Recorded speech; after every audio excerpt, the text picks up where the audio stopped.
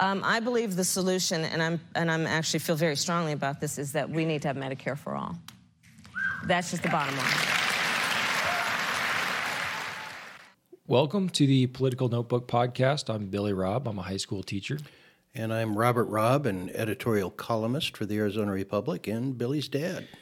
On today's episode, we're going to talk about healthcare politics, one of the policy proposals that is most revealing of the leftward shift in the Democratic Party is on healthcare. Obama once ran for president on a promise that if you like your health plan, you can keep it. 2 years ago, Clinton ran promising to improve the flaws of Obamacare. Now, most prominent Democratic candidates for president are running on a Medicare for all plan, promising to put all Americans on government health plan automatically. And Dad, you just wrote an article talking about how this shift is actually an admission that Obamacare hasn't worked, which wasn't surprising to me. But I was surprised that in part of the column you indicated that Medicare for all plan should be given a public hearing. And here's just going to read a section where you mentioned that. You say, of course, Medicare for seniors is running out of money for hospitalization coverage, and Democrats are coy about how to pay for Medicare for all. The only possible source of enough money would be European-style value-added tax to pay for the European-style healthcare system. That said, you say that a national debate about making healthcare a public good provided directly or indirectly by government is worth having. Republicans have failed to develop a market-oriented alternative with a sturdy enough safety net for those seriously or chronically sick. So most Republicans would probably be screaming socialism at this plan. There are, and are quick to attack it outright. Why do you think that this idea deserves a fair shake? I mean, Republicans aren't proposing anything else, but why should this? Why is this debate worth having, in your opinion? I believe that there is a public expectation that health care will be available to those who need it, irrespective of income, and without it threatening them with bankruptcy. We have not achieved that in this country. Obamacare did make a limited provider network available to those who are seriously or chronically sick with large subsidies based upon income. But in the process, it destroyed or ruined the private insurance market, individual insurance market, for everybody else in the way that it attempted to do it. Republicans believe in generally a market approach where people decide what health insurance they want and they pay for it the way you do with any other form of insurance. But they have not developed, as I said in the column, a sturdy enough safety net for those who will not be well served by that market.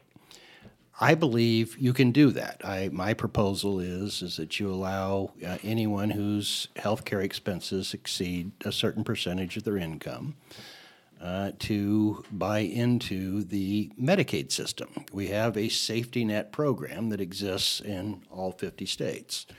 Republicans instead try things like shared risk pools and assigned risk pools, things that just don't provide sufficient assurance.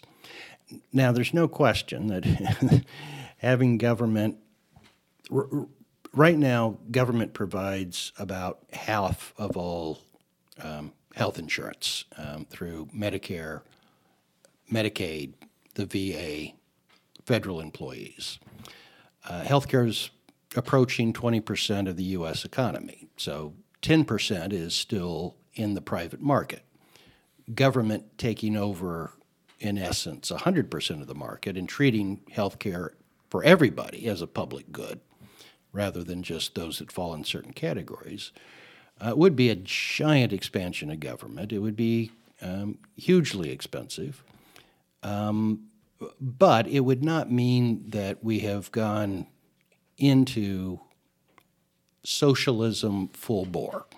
Most industrial countries treat healthcare as a public good and have otherwise market economies. So I don't think one can say that this is a slippery slope or is the death of American capitalism. It's a legitimate public policy debate. I think Democrats should lose it. I think that it's premature politically. But if Republicans aren't going to provide an alternative which meets the public expectation that health care will be available to all, irrespective of income, and without the threat of going bankrupt for getting it, then they're sort of forfeiting the debate. And I think we're headed in the direction of Medicare for all, or a government treating health care as a public good, ultimately achieving a national consensus. I don't think we're there now, but I think we're headed in that direction. And you kind of picked up on that on some of the campaigns in 2018 too. It wasn't, even the Republicans weren't running so strongly as we got to repeal Obamacare altogether. And here in Arizona, Martha McSally was kind of pinned down on, did you vote to get rid of pre-existing conditions, and kind of had to be defensive on that. And a lot of Republicans, I think, had to be defensive on that in the last election. Let's take a step backwards a little bit. You said that Obamacare caused more of a collapse in the private market. Is that to say that the private market for insurance was very healthy before that? And if it was the purpose of Obamacare just to provide for those lower income people? Or was there an attempt there to move in the direction of a publicly provided healthcare system? Prior to Obamacare, the private individual health insurance market worked well, except for those who were seriously or chronically ill. Rather than figure out how to get health care to that category. Which you're saying Republicans didn't? Well, going to what Obama did. So rather than identify the problem and narrowly focus on expanding access to care and reducing the cost of care for those who are chronically and seriously sick,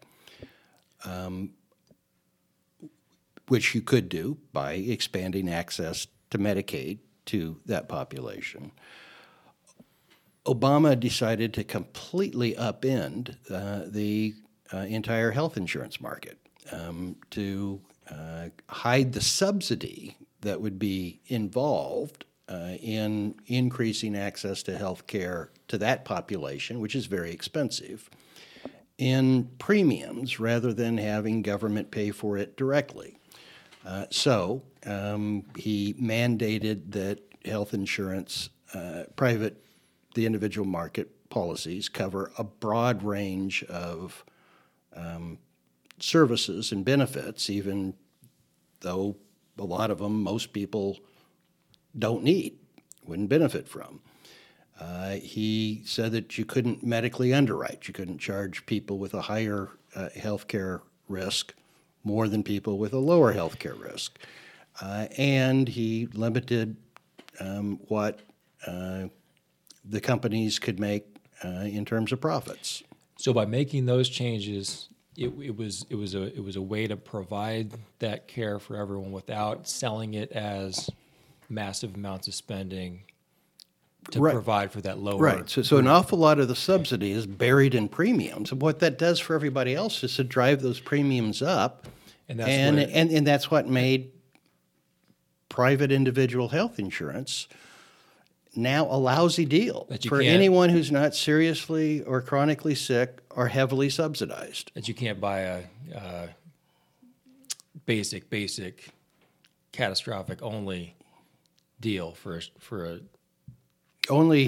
deal. Yeah, that was limited to people under 30, and that's the type of health insurance most people should have. So, and then what Republicans just did not care about those other people that were not getting? Why wasn't that plan proposed? Republicans were not willing to take on the political risk of saying, yes, we should have a private health insurance market in which premiums are based upon your health risk. So they never directly addressed the core problem in why Obamacare was running the private health insurance market.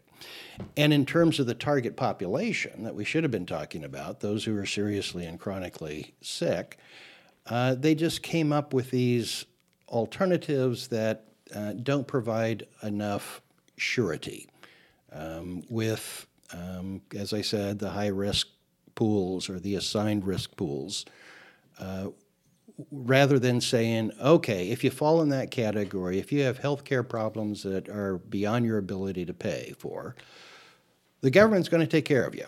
And we're going to take care of you. My preference would be by allowing you to buy into the Medicaid program.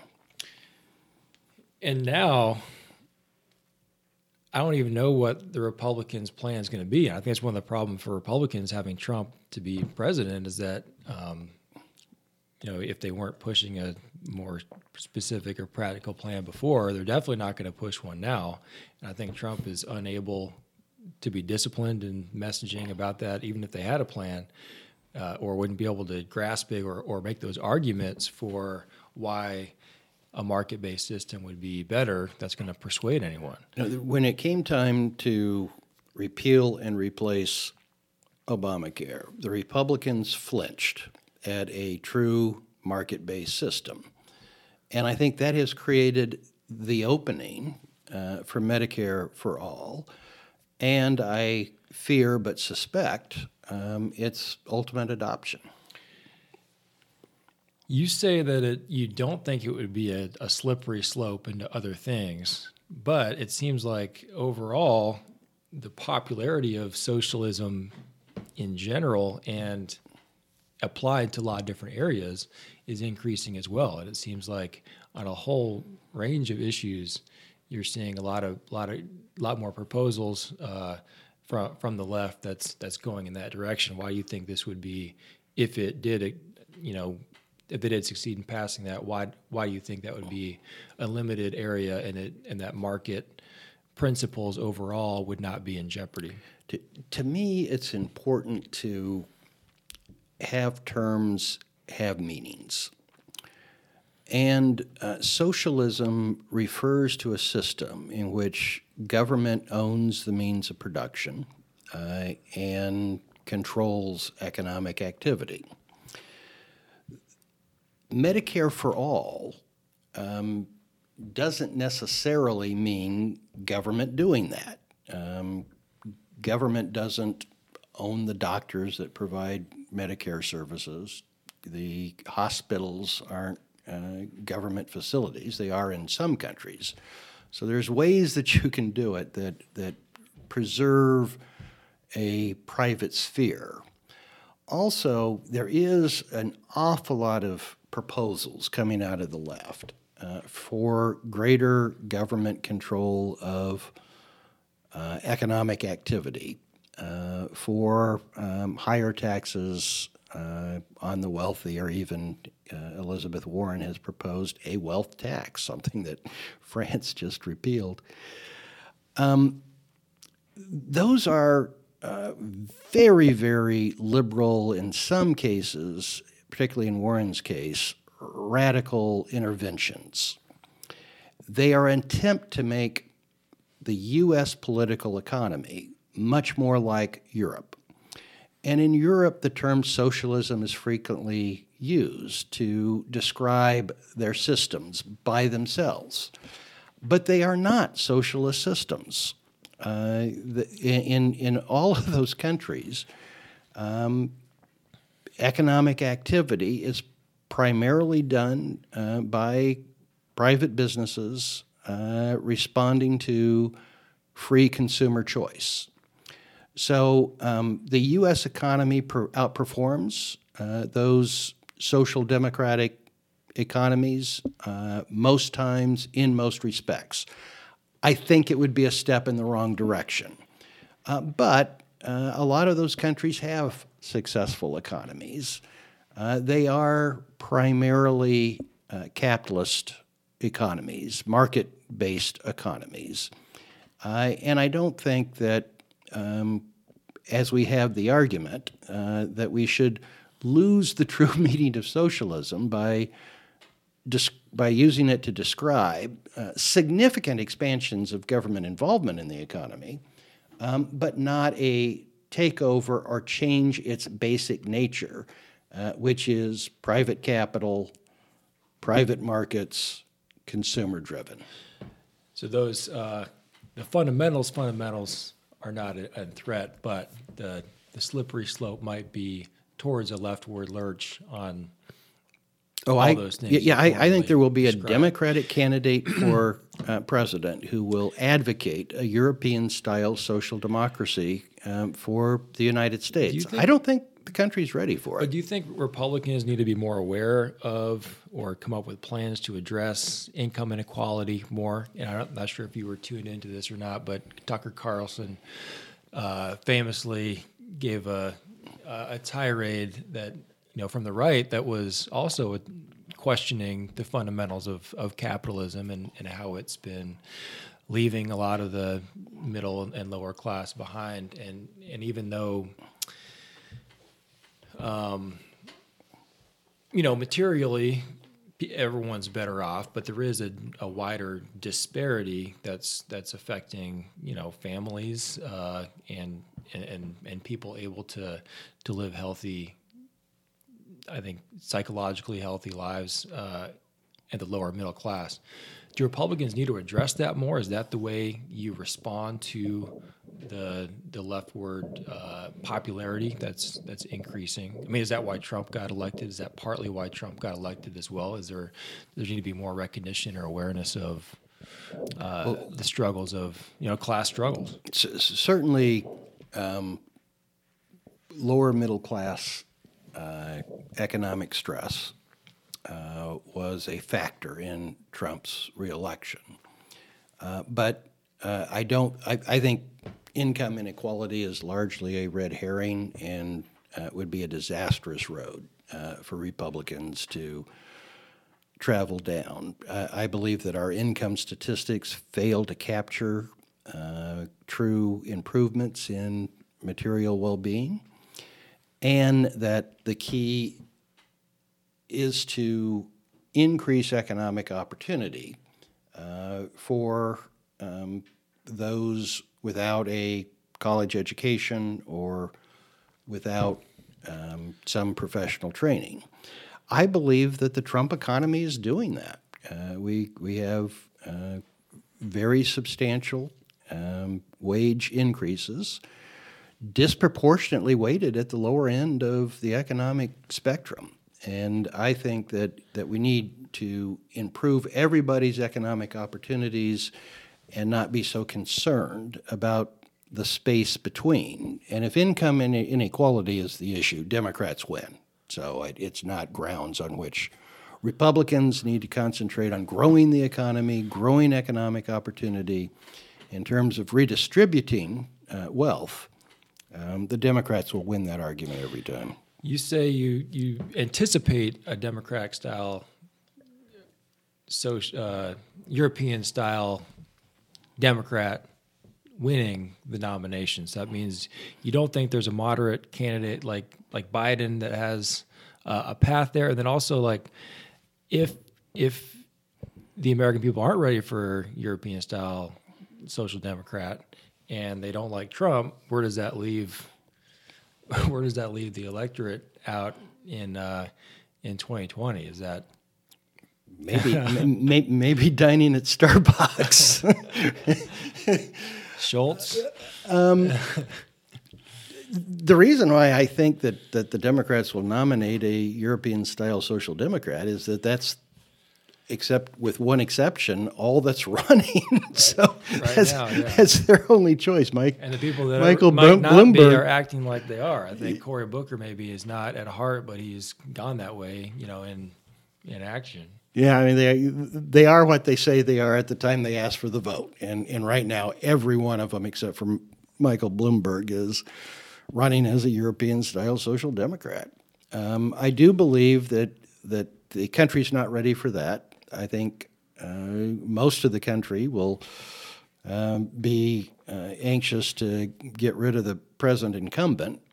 So I do think there is an unusual opportunity for an independent in the middle who does what the Starbucks CEO, Schultz, says that he favors, which is economically conservative, socially liberal. You think Democrats are kind of freaking out about him running, kind of see him as another elite white man trying to, butt into the conversation and insert himself where, he should just be listening to the people and running as a Democrat if he wants to run. Sounds like they're kind of afraid that if he does run, he'll throw the race to Trump, though. That could be a possibility too, right? I mean, or do you think he'll draw equally from certainly? Both sides? I don't think it's known at present what a candidate like that would draw from and who a candidate like that would hurt most. And that's assuming that a candidate like that doesn't have a chance to actually be the victor. And that's a pretty safe bet. But in this in this topsy-turvy political world, if you've got a European-style Democrat on one side and you got Trump on the other, there's a lot of room in the middle between those two. Quickly, just going back to Arizona for a little bit, how do you think? I mean, I imagine someone like Ruben Gallego who might take on that persona running in the Democrat Party in the Senate. Do you think he would stand any chance against McSally in any circumstance? I don't think the country, and if the country isn't ready for a European-style social democrat, Arizona certainly wouldn't be. But it may be enough, and a lot of Democrats are betting on this, just to be the anti-Trump candidate in the anti-Trump party. And I certainly would not preclude the possibility that given the choice between European-style social democracy and 4 more years of Trump or people who support Trump, that the electorate might not choose a European-style social democrat. Would you bet on a Republican challenger to Trump right now in the 2020? Bet on him having one, or bet on one that would have a chance? No, just having one, like a Larry Hogan or anyone. Yeah, I would be surprised if there's not some token opposition. But So you think there will be at least one person to? There always is. But I don't think it will be anyone of consequence or anyone who represents a threat. But there's not always a primary challenger to a sitting president. There usually is at least some token primary challenger. And sometimes non-token. I mean, you had Ted Kennedy who took on Jimmy Carter. You had Ronald Reagan who took on Gerald Ford. You had Pat Buchanan take on George H.W. Bush. But I think that the party faithful are accepting of Trump, and an awful lot of them are highly comfortable and highly supportive of him. So at present, I mean, who knows what the Mueller report's going to uncover? Who knows what all the Democratic investigations in the House is going to uncover? But at present, I don't think that there is space, room, opportunity to challenge Trump within the Republican Party. Last question. Did you watch the most boring Super Bowl of all time?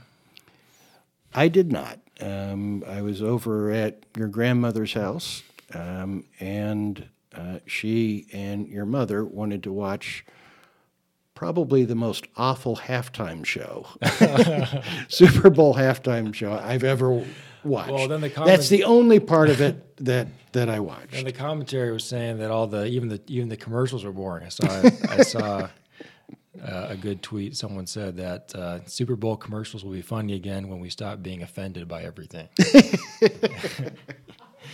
So, well, thanks everybody for listening to another episode of the Political Notebook. You can subscribe to us on iTunes, SoundCloud, Stitcher, anywhere that you listen to podcasts. Thanks.